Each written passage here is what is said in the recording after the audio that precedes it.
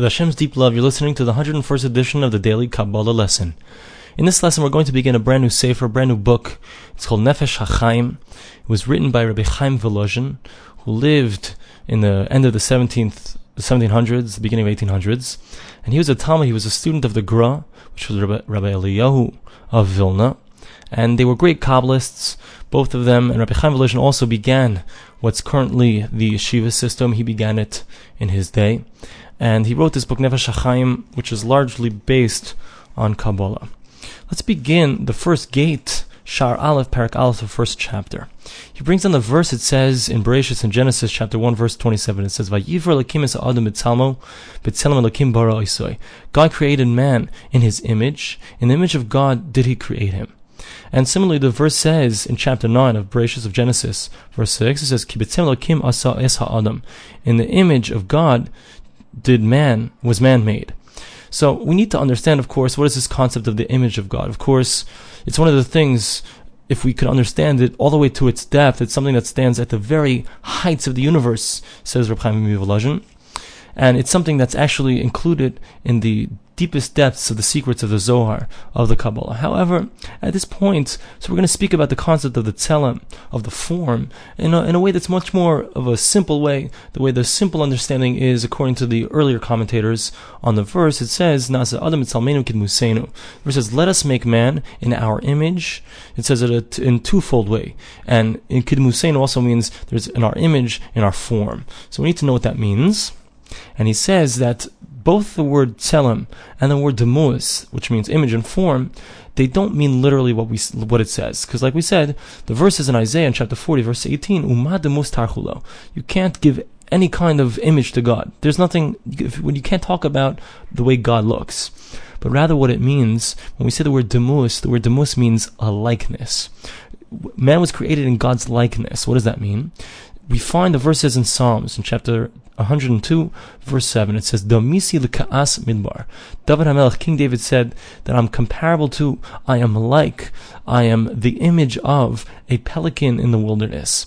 Of course, that doesn't mean, says Reb Chaim Volozhin, doesn't mean that King David, he suddenly grew wings and a long beak. He didn't all of a sudden start to look like a pelican. Rather, it means that in some way, he became similar to a pelican in the way that he was moving, in the way that he was wandering around. So just like, that's what the verse means, just like a pelican, so its way is to be alone, and it flies from one place to another, that's what King David meant when he said the verse. So that's how the Pashtonim, the earlier commentators, who understood the simple understanding of the verse, that's how they understood the concept of the tzelem. The word tzelem, the image that we're talking about here, means that there's a similarity between man and between God. God created us in a similar way to himself.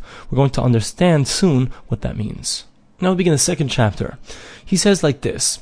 He says, in order to understand this, so first thing we need to understand is also something that's very important. It says, B'tzelem Elokim. It specifically uses, there are different names of God, but here it specifically uses the name Elokim. What is the name Elokim?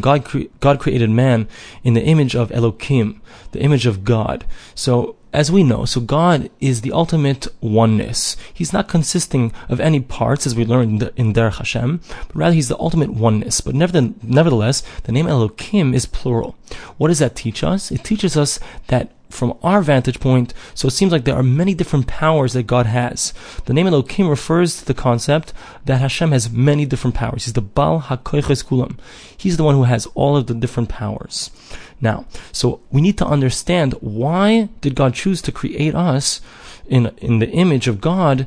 What does that mean? The image of God, the Baal HaKoiches Kulam, the special image that has to do with the fact that God has all of the powers. So first we need to understand, what does it mean that God has all the powers?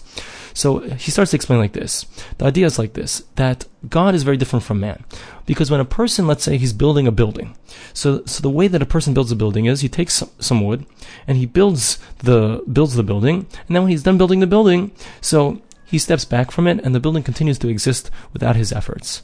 However, God is completely different, because when a man takes it, so he has to take something that already exists, that pre-exists, and make a building out of the pre-existing materials. However, God, when he creates things, so he creates yesh me'ayin, something from nothing. When he starts creating all the different levels of reality, so first he creates them, then he brings them into reality. something from nothing, with his unbelievable power.